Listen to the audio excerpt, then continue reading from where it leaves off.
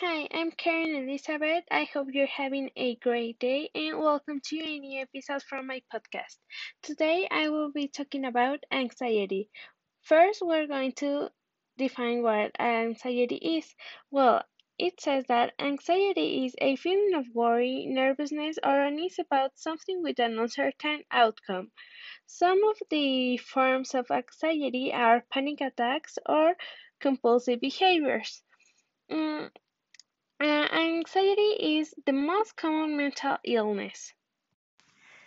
Some of the symptoms a person with anxiety may have are racing heart, tense muscles, stomach aches, a feeling of pins and needles, and a dry mouth. Uh, there are different types of anxiety like catastrophic, evaluation, losing controls, and uncertainty. Worldwide, only about 18 of people with diagnosable anxiety receive adequate treatment. Exercise, eating well are some forms to deal with anxiety and also anti-anxiety drugs. And a combination of drugs and therapy is the most effective treatment of it. When anxiety enters a way into your life, it becomes an anxiety disorder. Well, now with that, I will talk about my personal experiences. My experience with anxiety.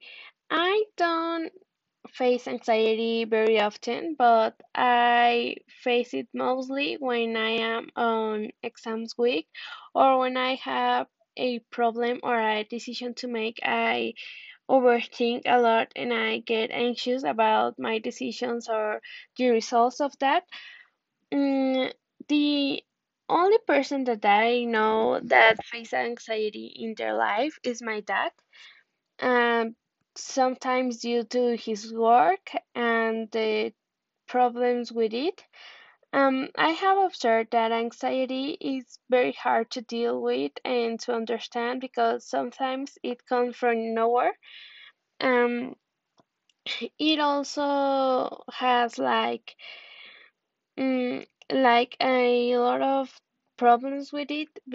For example, it is hard to breathe. You can focus on something else except that anxiety.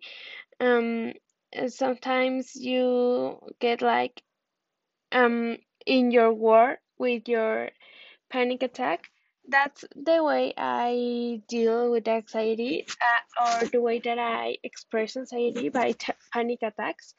Um, uh, what are the recommendations I made for people who deal with it? Well, I will say that try to focus on something else.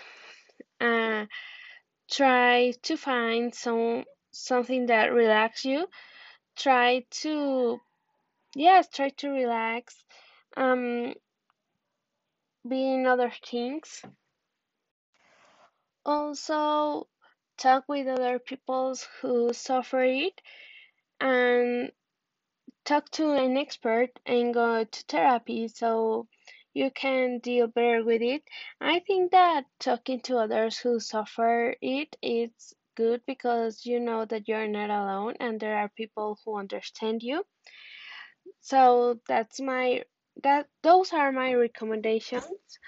I hope you enjoyed the episode and have a great day. Bye.